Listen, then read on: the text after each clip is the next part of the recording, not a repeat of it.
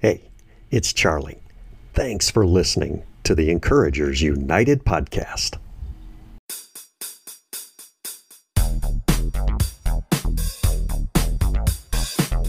I'm Charlie Grimes, ex-athletic coach, exercise physiologist, and athletic director turned pastor, podcaster, and author.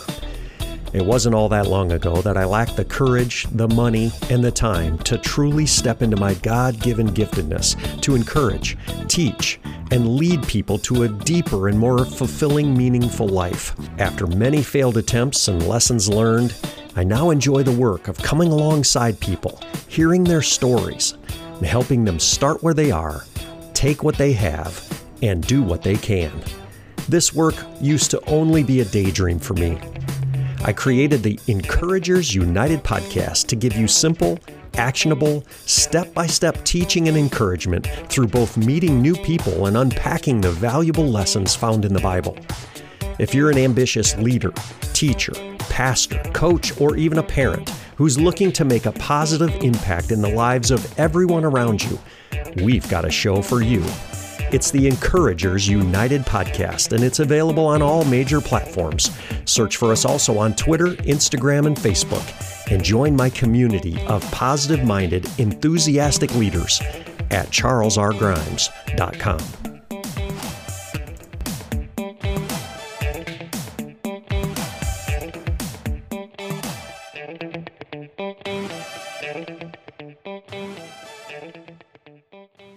We're here in Jonah, the second of four messages where I'll cover really this wonderful, magnificent story about a man who's on the run. And today we're going to get into chapter 2. So if you'll remember, Jonah last week really basically turned his back on God's command, right? He says, I don't really want to do what God has told me to do. He's running in disobedience. God sends a storm. He's on a ship, right? The sailors panic. They don't know what to do. Jonah kind of owns the truth here. And he's thrown overboard. Right? That's where we left the character of our story here last week. And that is found in chapter 1, verse 17. It reads like this. Now the Lord provided a huge fish to swallow Jonah. And Jonah was in the belly of the fish for 3 days and 3 nights. Can you imagine? Why would God do this? Isn't the powerful storm and the whole saga of the lot being drawn, and Jonah confesses that he's disobedient, and he says, it's my fault, and he sacrifices himself in essence, and they throw him overboard. Isn't that good enough? Why is God doing this to his servant? Well, there's a saying that actually Winston Churchill once coined during World War II. Winston Churchill once said, "Never let a good crisis go to waste." Some of you remember that Winston Churchill was a powerful and influential leader during that time of history. But I think God maybe aspires or agrees with this statement as well. Never let a good crisis go to waste. And so he has Jonah right where he wants him, in the belly of a great fish. And God is bringing Jonah back. But Jonah has a choice here. He really does. It may not seem like he does. But as we will see, and I want you to know, Jonah had a choice. And actually, you and I have a choice. Just the same. When we're running and the wheels of our life have fallen apart, we have a choice. And I truly believe that it's not that God is being mean here. He's not being mean. He's actually showing mercy. And God's got a funny way of showing mercy. But as we start chapter 2, you'll read this. From inside that fish, Jonah prayed to the Lord his God. What a powerful, powerful verse. And if you're like me, when I was a youth, I had a little Bible with a margin.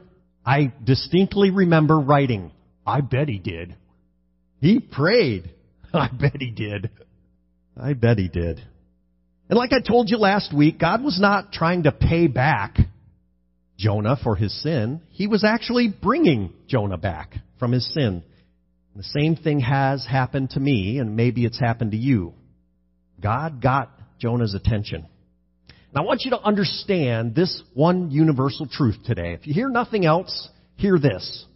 It's never too late to pray. It's never too late to pray. Think about his condition.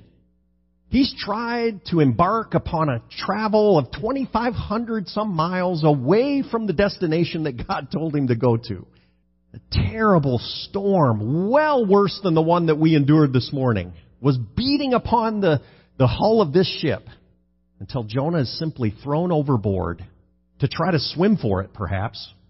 And he can't swim. He swims like I do. He sinks way better than he swims. And he's swallowed up by a great fish.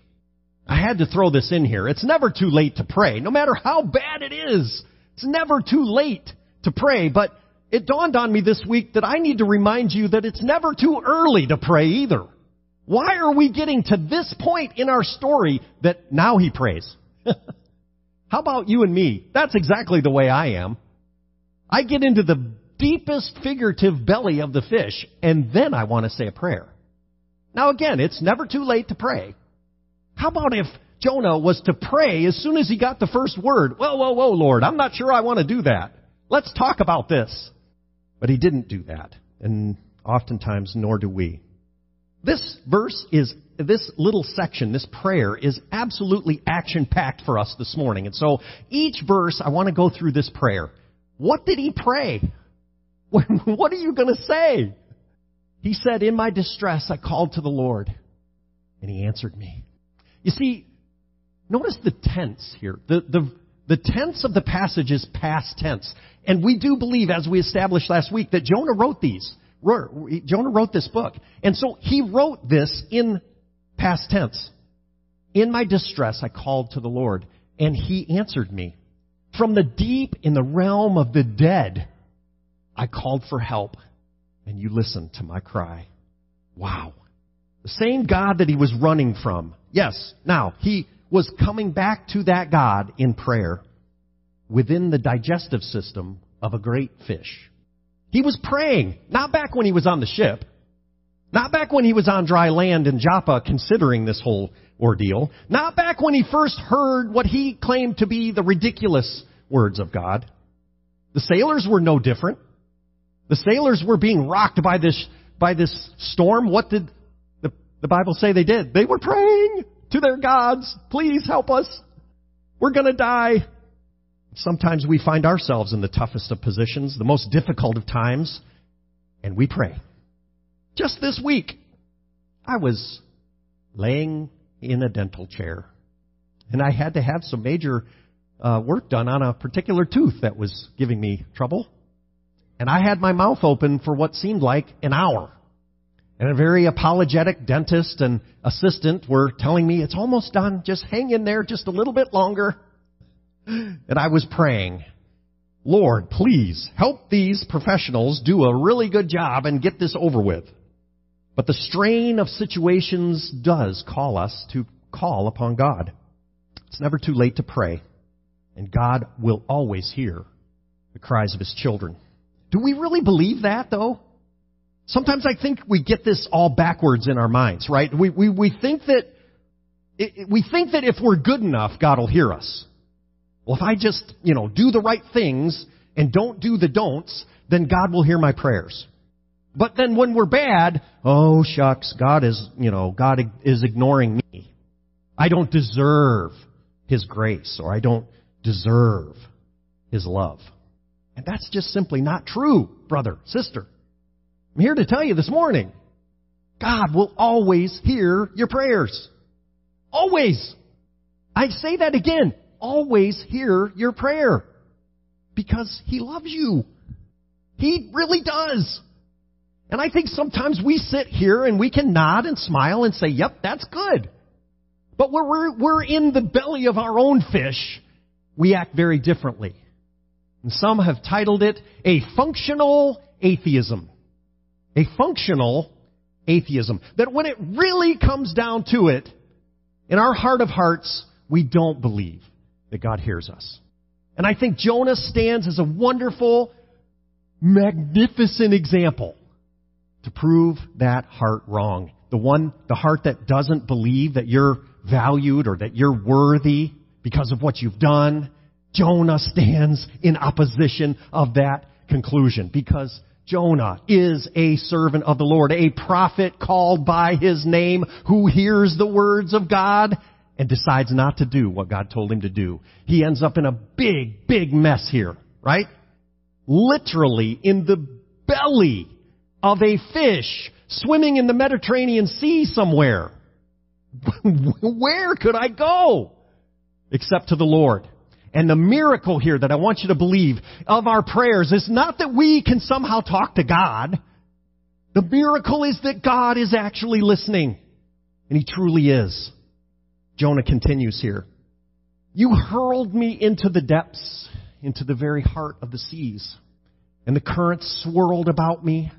All your waves and breakers swept over me. You know, when my children were little, I was kind of the honored one to be able to be the last guy. I was kind of the bedtime guy. And I can remember 3 little girls. And one time I, feeling a little bit snarky, I guess, because I'd known that one of my daughters had kind of a bad day. And she was kind of a rascal that day.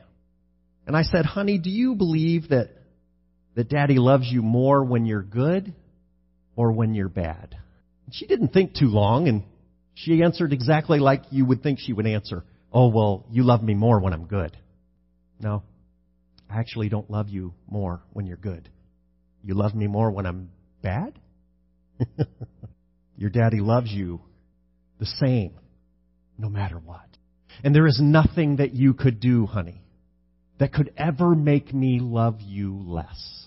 And there is nothing, my little daughter, that you could do to ever make me love you more. You see it? It's a two-edged sword, isn't it? That coin has 2 sides. God will always hear us, and He always loves us, no matter what we've done. I don't care if you've been in church your whole life, or this is your very first church service that you've ever experienced. I don't know if you're running from God. Maybe you're running back to God. If you feel like you're running away from God, you need to know that the God of the heavens, the God of the universe is listening, and that He does hear you, even in the depths of your pain and your despair, like Jonah. You hurled me, Lord, into the depths of the sea, the very heart of the sea. The currents swirled around me. Your waves and the breakers, they swept over me. You see, I actually thought it was the sailors that threw him overboard. No, not really. God was ultimately the one who threw him overboard. God will get your attention. And oftentimes in my life, I've experienced running. I've run away. I've gotten myself into some pretty deep pits at times. But when I've looked back, I've always realized that I saw His hand guiding me. His presence going before me. Kind of like those footprints in the sand, right? Look that up if you haven't heard that great story. John Ortberg is an author that I've read. He actually wrote a book called Caring for Your Soul, or Soul Care. He writes this: redeeming is what God's into. He's the finder of directionally challenged sheep, the searcher of missing coins, the embracer of foolish prodigal children. God's favorite department is the lost and found department. Thought that was great. And it's so true. No matter how lost you may feel, even today, I want you to know and to never, ever forget that God's grace is guaranteed. God's grace is guaranteed. You see, Jonah did a lot of going down, right? You think about that. He went from where he was to go down to Joppa. Down to Joppa. He went down into the hull of that ship to go to sleep, to get away from it all. He went down, down, down in his attempt to swim in a hurricane. And he went down into the belly of that fish. But here, in this prayer, I think he starts to look up. Because the cliche says when you're so far down, you only got one way you can look, right? And that's up. When you're down to nothing, God's up to something. When you're down to nothing, God's up to something. He continues in his prayer, I said, I've been banished from your sight, yet I will look again to your holy temple. What a powerful statement, right? I've been banished from your sight, God, but I'm going to look to your holy temple. The engulfing waters threatened me. The deep surrounded me. Seaweed was wrapped around my head. Think about that. Whatever's in the belly of that fish, he joined it. What a mess. This is very powerful. To the roots of the mountains I sank down. The earth beneath barred me in forever. But you, Lord, my God, brought my life up from the pit. He went down, down, down. He went down to Joppa. He went down into the hull of that ship. He went down to the roots of the mountains. That's pretty low. So I looked it up in the deepest part of the Mediterranean Sea. Okay, so this is the body of water that we're dealing with here. The deepest part of the Mediterranean Sea is over 17,000 feet deep. 17,000 feet. We have no concept as to how deep. And Lord knows whether the fish actually swam all the way down to the bottom of let's just hypothetical it, and we'll say that he did. 17,000 feet down to the roots of the mountains. I don't know about you, but I actually have a very strong fear of deep water. Anybody? Shark Week? It freaks me out. And whenever I've been, like at the ocean or something, you get out there and you're kind of over your head and you're just knowing that there's a continental shelf where at some point the ocean drops off 5,000 feet or something crazy like that. I have a fear of deep water. And I can't even imagine how deep 17,000 feet is. But the closest thing that we could use to visualize this is actually to see a mountaintop that's 17,000 feet. Right? So if I looked up at a mountain that was 17,000 feet high, that's how deep the deepest part of the Mediterranean Sea is, and that's probably how deep Jonah got. And I found a mountain that's just about 17,000 feet. It's Mount Foraker. Mount Foraker in Alaska is 17,053 feet high. And so just turn that over. Flip it upside down. I can't even imagine how deep that is. I've been banished from your sight. That's chapter 2, verse 4. I've been banished, Lord, from your sight, yet I will look again to your holy temple. And there's something in this that was really powerful. You see, why did he say that? You ever think about that? Well, I'm just going to look to the temple. He's in the belly of a fish. How does he even know which way to look? But he's looking there in his heart, right? And there's something to that when I say, I'm going to look to the Lord and look to his holy temple. Well, what temple is that? Well, in Jonah's time, it's actually the temple that Solomon built. It's the temple that Solomon built. And we can read actually about that temple, how Solomon built it, all the materials, the things that he did. And then, it's actually in 1 Kings chapter 8, we can read some of the words that were spoken about that temple when it was dedicated. Okay? Fascinating. So I will look to your holy temple, Lord. And what does that temple mean for a Jewish prophet? These are words spoken in 1 Kings chapter 8. And when a prayer or plea is made by anyone among your people, Israel, being aware of the afflictions of their own hearts and the spreading out of their hands towards this temple, then hear from heaven, your dwelling place. Forgive and act. Deal with everyone according to all that they do, since you know their hearts, for you alone know every human heart. You see, the dedication of this temple was baked in that God would respond to those who are looking to him and looking to his temple. Even Jonah, perhaps 17,000 feet at the bottom of an ocean, of a sea, looking because God knows his heart. Beautiful, beautiful story. In verse 7 he goes on, when my life was ebbing away, I remembered you, Lord, and my prayer rose to you, to your holy temple. He goes on in verse 9 and he says, "But I, with shouts of grateful praise, will sacrifice to you. What I have vowed, I will make good. I will say, salvation comes to the Lord, comes from the Lord. My prayer rose to you into your holy temple, Lord. My eyes turned to the temple, not to Tarshish, to the temple." Right? My eyes and my prayers aren't toward Tarshish anymore. They're toward you, God. You know, maybe your experience in your childhood was a lot like mine. When I was a young man, I could get into some pretty good trouble. Call it I was a smart kid or mischievous at times. With my dad often out of the house working, my mom cared for us, and she was usually the chief disciplinarian. And she would spank me. I know, it's a modern day, we talk about spanking. Let me just commit to you and admit, I needed spanking. I needed spanking. So regardless of what you thought of it. But as soon as my mom would make a move for the drawer where she kept the plastic spatula or wooden spoon, I was a changed kid. I'm a new man. I'm sorry, Mom. We're good. I'll never do it again. I'm so sorry. I'm a changed man. All she had to do is just reach for the drawer. I'm good. Please, Mom. It's okay. I'm sorry. But you know, my mom was a great mom, and she'd say, Yep, I understand, son. But you're still getting a spanking.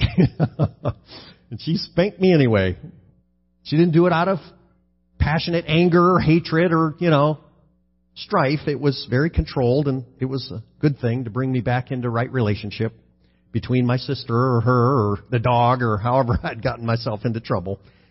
But I find that I can connect with Jonah in understanding that God's discipline is thorough, but that it is not without thought. And I want you to understand that God's discipline for us, His love for us, never fails. That His discipline always has a purpose. And maybe something's going on in your life right now. Maybe you feel like you're being disciplined. The author of the book of Hebrews mentions some words about discipline. Let me pick it up here. It's chapter 12, verses 9 and 10. Moreover, we've all had human fathers or mothers who disciplined us, and we respected them for it. But how much more we should submit to the Father of spirits and live. They, our earthly parents, disciplined us for a little while as they thought best. But God disciplines us for our good, in order that we may share in His holiness. He goes on in verse 11, no discipline seems pleasant at the time, but painful. But later on it produces a harvest of righteousness and peace for those who've been trained by it. You see, and then we jump back quickly to Jonah's words in verse 9. But with shouts of praise, I'll sacrifice to you. What I vowed, I'll make good. I'm a changed man. God disciplines those that He loves. And I'll say salvation comes from the Lord. It's a beautiful picture of a man running back to God. I'll make good on my vow. I'll do what I promised to do for you, Lord. And you know what? Look at the last phrase. Salvation comes from the Lord. Not from anybody else. Not from my old friends back in, Joppa. Not to the sailors on the ship. Nobody can help him right now. You understand? He realizes that nobody can help him. And that's not just the theme of the book of Jonah, right? That's the theme of the book. The whole thing is the narrative of God's love for us. And check this, as we bring this down to the end here, here's one of those last truths that I love. Do you realize that God does indeed give second chances? Look at verse 10. And the Lord commanded the fish, and it vomited out Jonah onto dry land. And we can't just end it there. You gotta just step quickly into chapter 3. Go ahead and read it with me. And then the word of the Lord came to Jonah a second time. One of the greatest verses in the Bible. Let's memorize it together, right? God gives second and third and maybe even 50th chances. After all the trouble, all the running, all the shame, all the seaweed, the guts, God's word comes to Jonah again. He's the God of second chances. And we don't take advantage of that, but no matter how deep we end up, God still has a plan and a purpose for us because He loves us. And so for me, this fear of the great deep kind of took on a new meaning this week. Because if God has cast us into a deep sea, we feel perhaps we've been abandoned. We need to try to understand that He disciplines us because He loves us. And that sea could actually represent His great love for us. That yes, even the fish that swallows us is an agent of God's love for us, bringing His purposes and His righteousness and His holiness and His maturity and His sanctification. Came across a wonderful quote that I'll end with here, and we're going to sing a song, give you a chance to process a little bit of this. One of the great founders of our Anabaptist faith, Mennonite, Menno Simons, said this: "Oh, Lord of hosts, oh, Lord my God, when I swim in the merciful waters of your grace, I find that I can neither plumb nor measure their depths." I want everybody to take out your cell phones right now. Take out your cell phone if you've got it on. Those of you that are watching online, you're going to do this with us, okay? I want to show you the power of what's going on right now. Miracles can happen when you move, Holy Spirit. We've got this little computer. I learned this week that this computer in my pocket right now has about 100 times the strength of the computer that took men to the moon in 1969. 100 times as much power as the computer that took men to the moon back in 1969. We walk around with them in our pockets every day. We're going to do this right now. Healing is coming to this room. I want you to pray. I'm going to pray for us. We're going to pick somebody out of our contacts right now. Someone who's here or not here. Someone who is a part of Dayspring or not. And I want them to hear from you this morning. That you love them, that you have a word of encouragement for them, that you care for them, and that God brought them to your mind this morning, right now, as we sing, "This is a move of God, Lord." I want you to encourage somebody right now. I want you to go ahead and do that right now. God, bring someone to our minds. This is a move, Lord, and it's going to start right here with Dayspring. And we're going to communicate your love, Lord. We're going to take our cell phones and we're going to take this computer and we're going to redeem it. We're going to make it glorify you. And so speak through your servants right now, Lord, as they reach out to someone that you've brought to their mind.